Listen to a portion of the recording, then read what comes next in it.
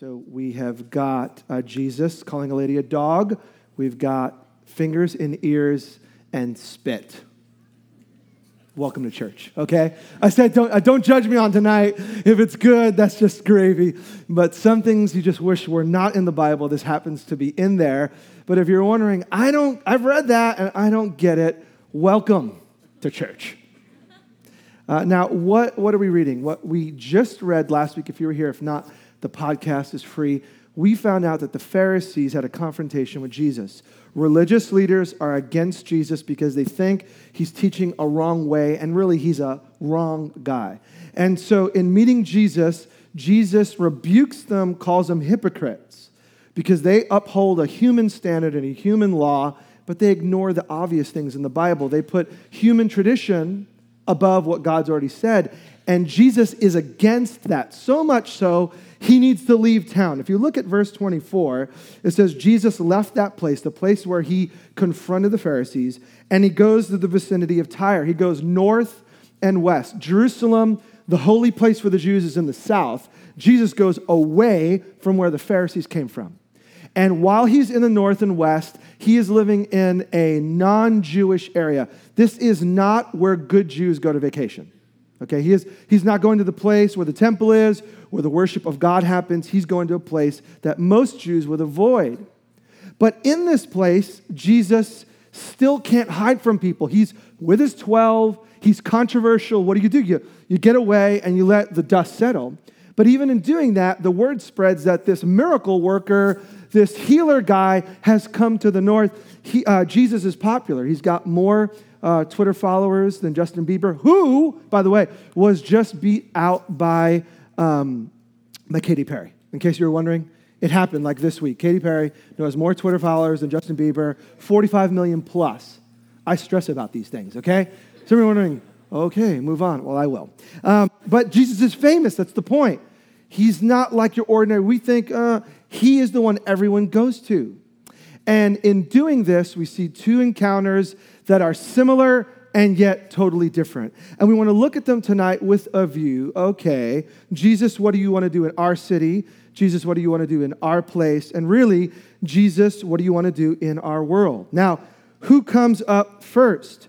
It says, verse 25, in fact, as soon as this lady hears about him, a woman whose little daughter was possessed by an impure spirit comes and falls at his feet. What do we know about her? Verse 26, the woman was a Greek.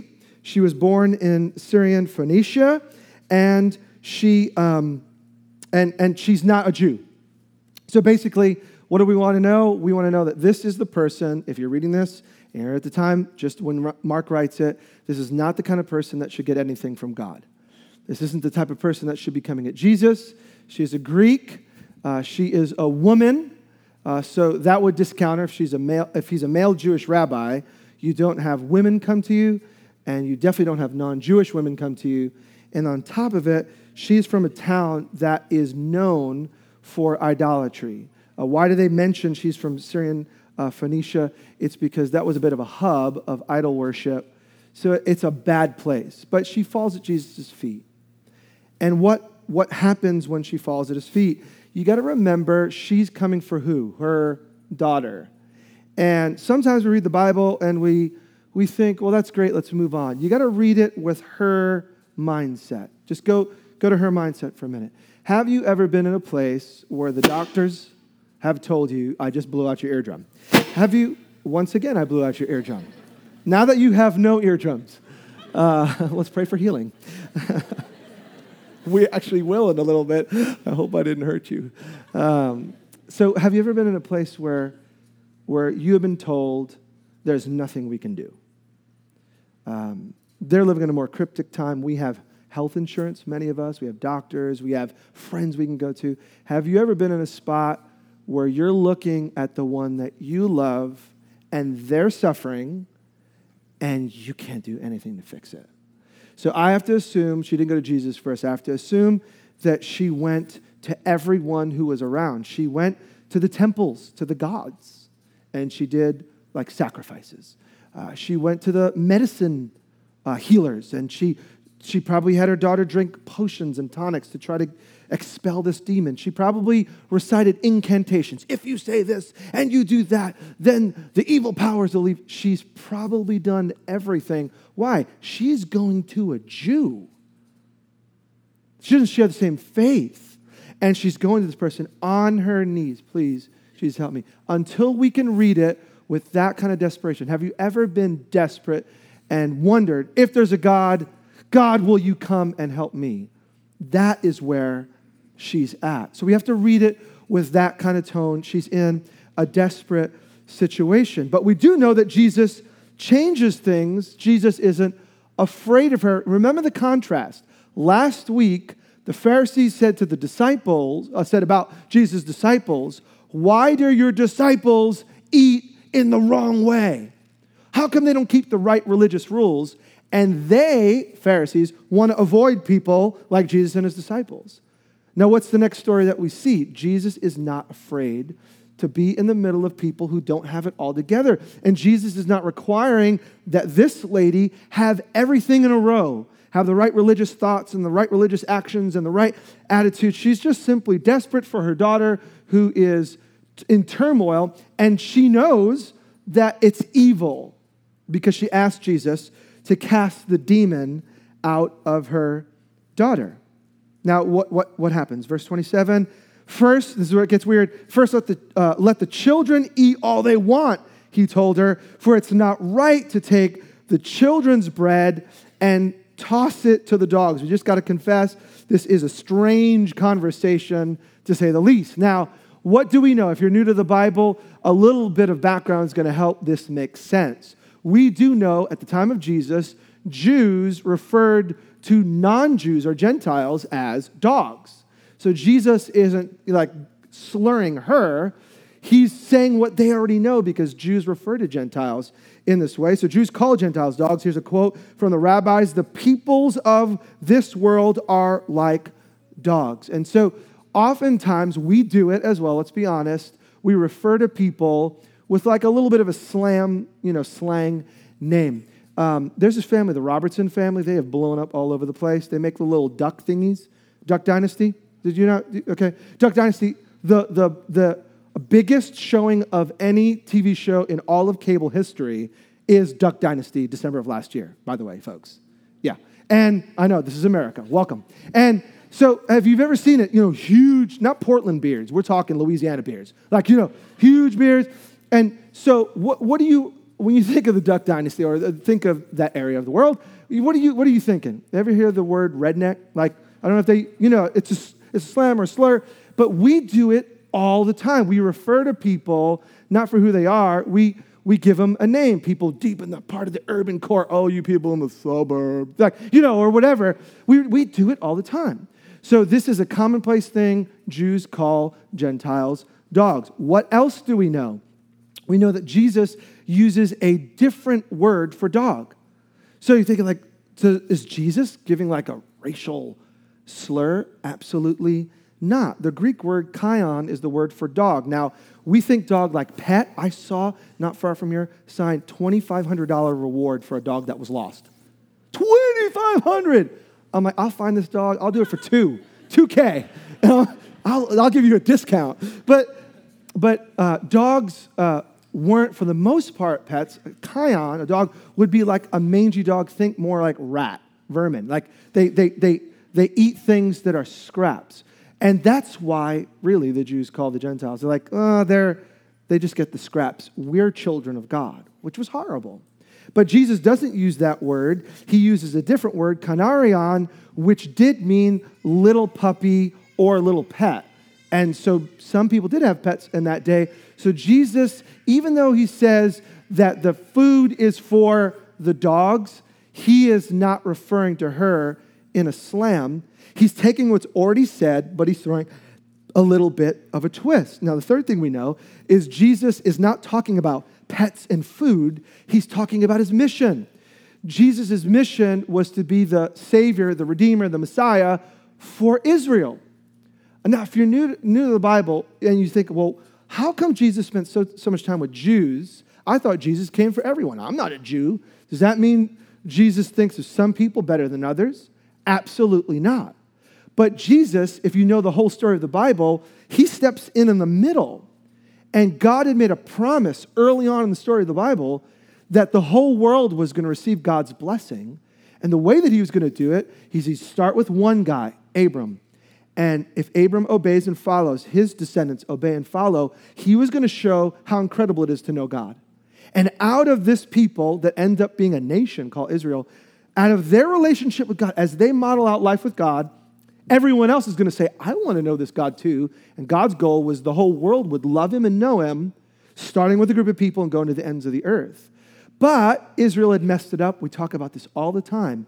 And so Israel, instead of being a light to the nations and being a model, they were broken and they needed rescue. They needed God's touch. So God sends his son Jesus as a Jew. Galatians 4:4, for at the right time, God sent his son, born of a woman, born under the law, to redeem those, rescue those who were born under Jewish law. Jesus is for Israel because they're broken. So if you're looking at the model of what it means to know God, they're a mess. Jesus steps in to fix their mess and out of that invite us in. Why do I say that? Is because Jesus, for the most part, in the Gospels, doesn't spend a lot of time with non-Jews because he primarily came to rescue the people that were promised, and out of their salvation, out of their beautiful experience with Jesus, life would be available for us. So Jesus is not talking about the dogs, but he's stepping into the problem that she has. If Jesus came for Israel, what about her? Is it her fault that she wasn't born a Jew? Is it her fault she doesn't live in the right zip code? Absolutely not, because we see what Jesus does. The conversation, 27. First, let the children eat all they want. He told her it's not right to take the children's bread, toss it to dogs. But look at her response. Lord, she replied, even the dogs under the table eat the children's crumbs. This is so awesome. She gets it. I want you to see this. The reason this story is here is to contrast what we just read. Pharisees have PhDs in the Bible, and they don't get the story of God. They think that God wants us to look good on the outside, then he'll accept us. She, even though she's not from the right zip code, not from the right heritage background, doesn't have the right last name, she actually gets it. How do we know that? She says, Lord, even the dogs under the table eat the children's bread.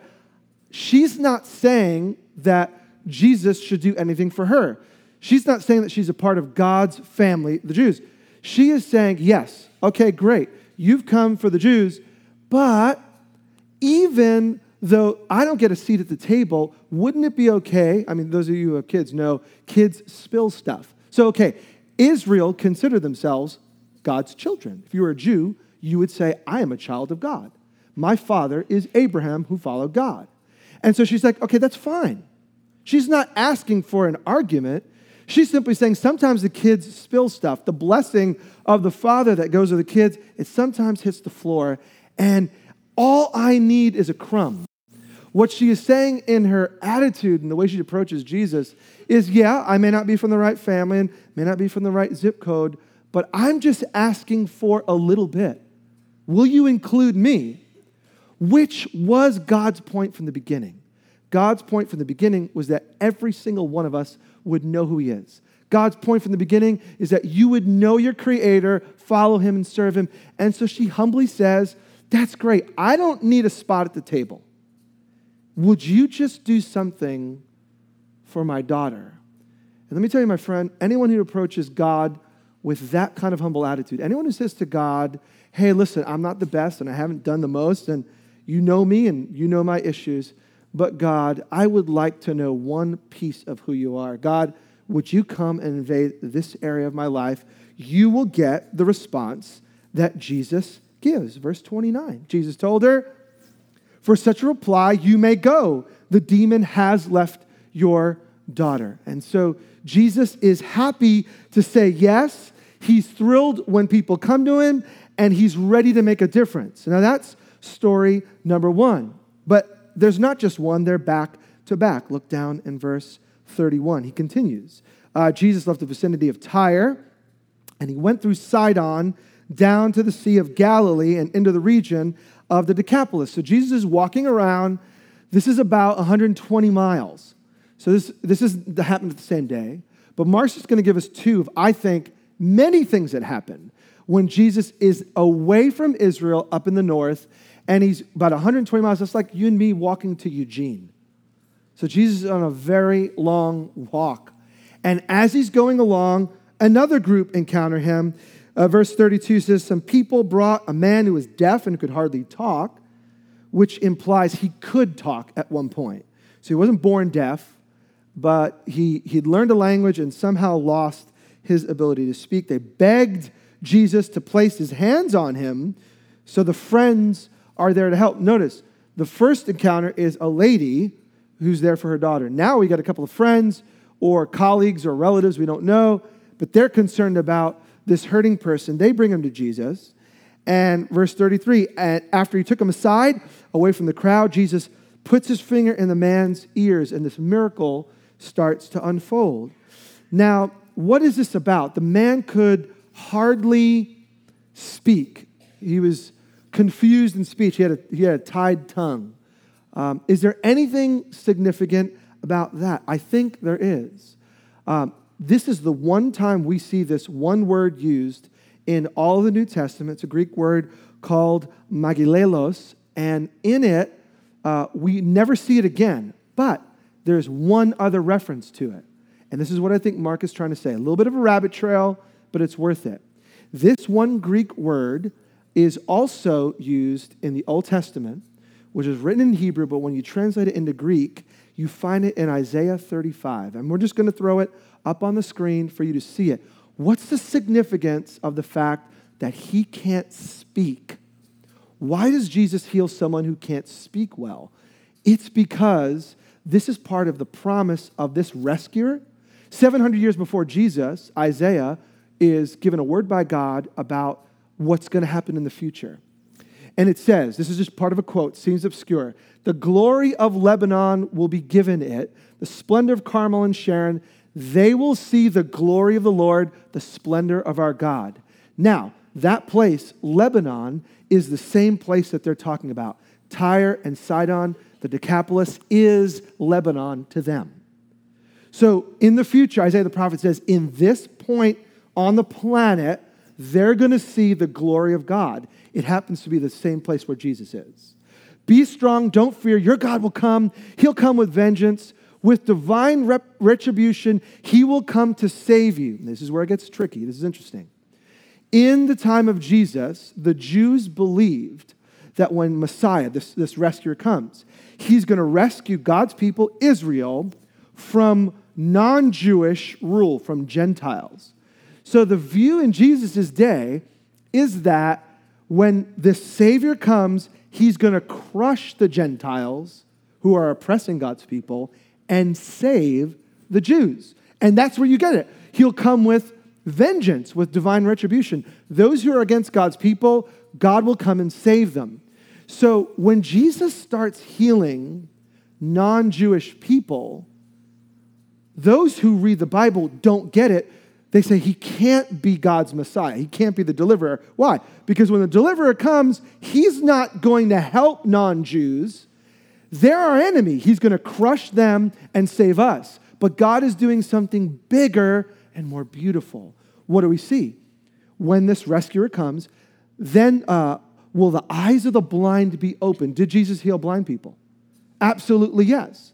And the ears of the deaf unstopped. Does that happen in this encounter? Absolutely yes.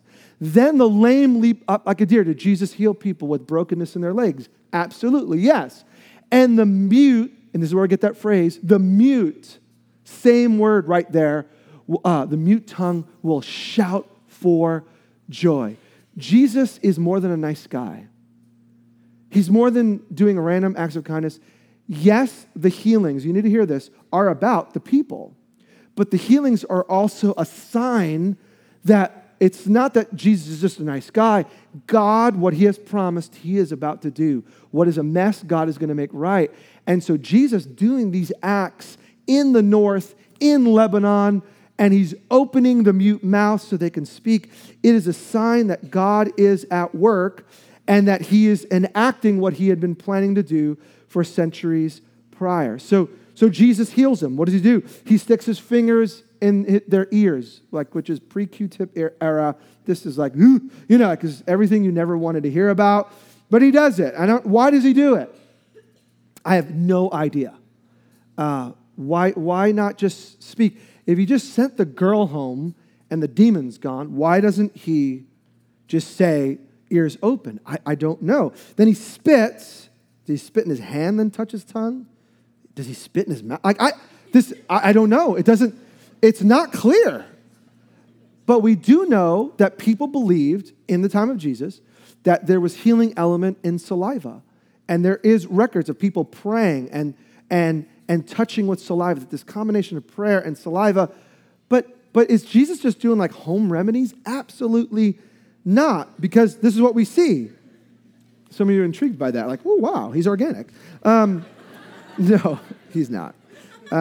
He looks up to heaven, verse 34, and with a deep sigh, he says to them, Ephatha, which is Aramaic, the local language of the day, be opened.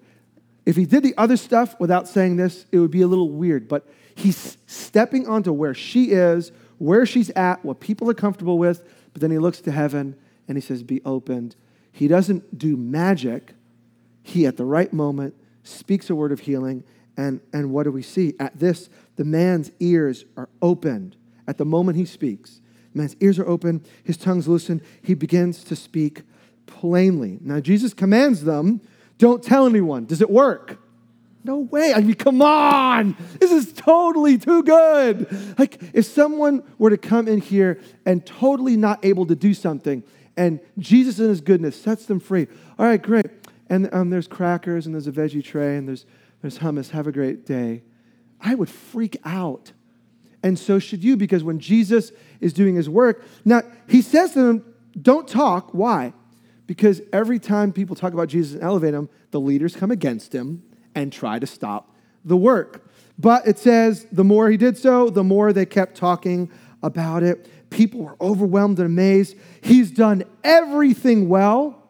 It's a little gloss over of Genesis 1:31. At the end of Genesis 1, God makes everything, and God says everything is good. And so ironically, these people say what's back in Genesis 1 when God makes everything. When God makes us, he makes us good. And what Jesus is doing, he's putting this guy right back to like the Genesis picture. He's met God and he's functioning well. And that's a beautiful statement of God's heart for you and for me. And then it says, they said he does everything well. He even makes the deaf hear and the mute speak. Now, we want to pray because we believe that whenever you get to a text like this, we try to line up our lives in light of what is written and what God has said. So in a bit, we're going to pray that God would make us whole, those of us who are broken. But 4 quick thoughts about this before we pray. And tonight, if you're here and you're hurting and you're in need, Jesus is alive and he's working. But 4 things really quick. They're obvious, but they may be helpful. Number 1, Jesus responds to our cry for help. We need to remember that even though we don't see him face to face, and sometimes we feel distant from God, in the text, he is there when people are crying to him for help. So a bunch of people bring a guy, a mom comes for her daughter, and when you go to Jesus in your room, alone, in the office, in your car, as you're doing your errands, and you are hurting and burdened, you need to know that God's position towards you is good. His attitude towards you is good. He is not against you at all. Now, he may not be excited about all of your life, and he does come to mess us up in the good sense, to rip out the self-destructive things and make us right. But his attitudes in his heart towards you is good. And so he's not far off, and he's not pointing the finger. He wants to hear you express faith in him. The second thing is Jesus honors people when they come to him in faith, no matter where they come from. So you got a Greek lady from Syrian Phoenicia, the least likely person from the least likely place. She gets a touch from Jesus. And then you have a guy. Is he a Jew or a Gentile? The Bible doesn't tell us. But we do know that someone like him would be considered unclean, unfit for worship.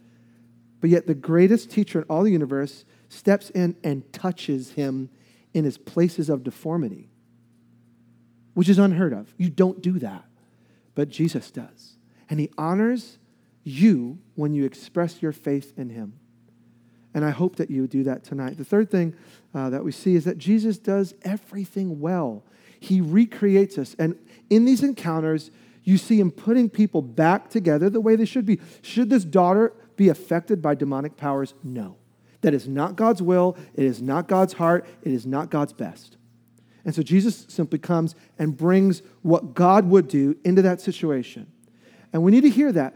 When we are in the worst of situations, it is not God's design for us. Now, God does use it.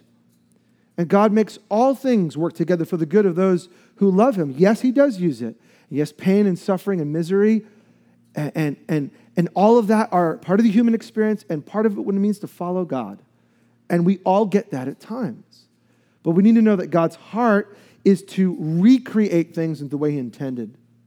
And it may take 10 years, and it may take a long time, and it may take a process, and it can be instantaneous. But God's heart for us is good. And when we express faith in him, he does things well. Now, well for some is instantaneous wholeness. Well for others is the development of character within the season of hard times. And at the right time, God brings rescue. Well for others is they don't receive rescue on this side of eternity, but even when God heals these people, they die. And in the end, if we're made right with God, then we get full rescue. That's life with God forever. And so we need to hear that. And the last thing is that Jesus responds in different ways. You can't cookie cutter Jesus. You can't put him in a box. You can't say, this is how God works, and this is how Jesus works, and if you do this, and you don't do that, and if you get it all right, I could guarantee you Jesus will do this. That is absolutely ridiculous. Jesus speaks to the woman. Jesus touches the man. Jesus, throughout the Gospels, is amazing. And he's amazing and in the way and in the customized fashion he touches people. But what we can say is that when we come to him and we are broken and we are hurting, he is there.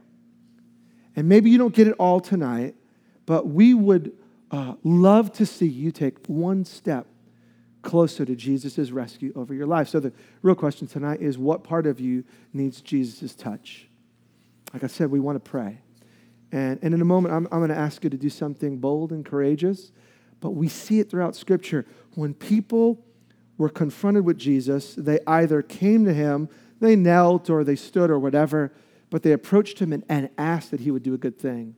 Or others stayed away and were afraid. And those who came close received a touch from Jesus. And so we're going to invite you in a minute, if you're experiencing whatever that may be, especially physical, there's some area of life that's just not the way it should be.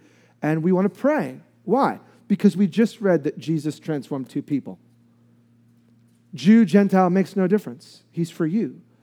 And he did it in different ways, but we want to invite all of us as a community to get used to the fact that when we are broken, Jesus is the healer. And Jesus is the rescuer. And he's got good for you. Tonight, you need to know this. Jesus has good for you.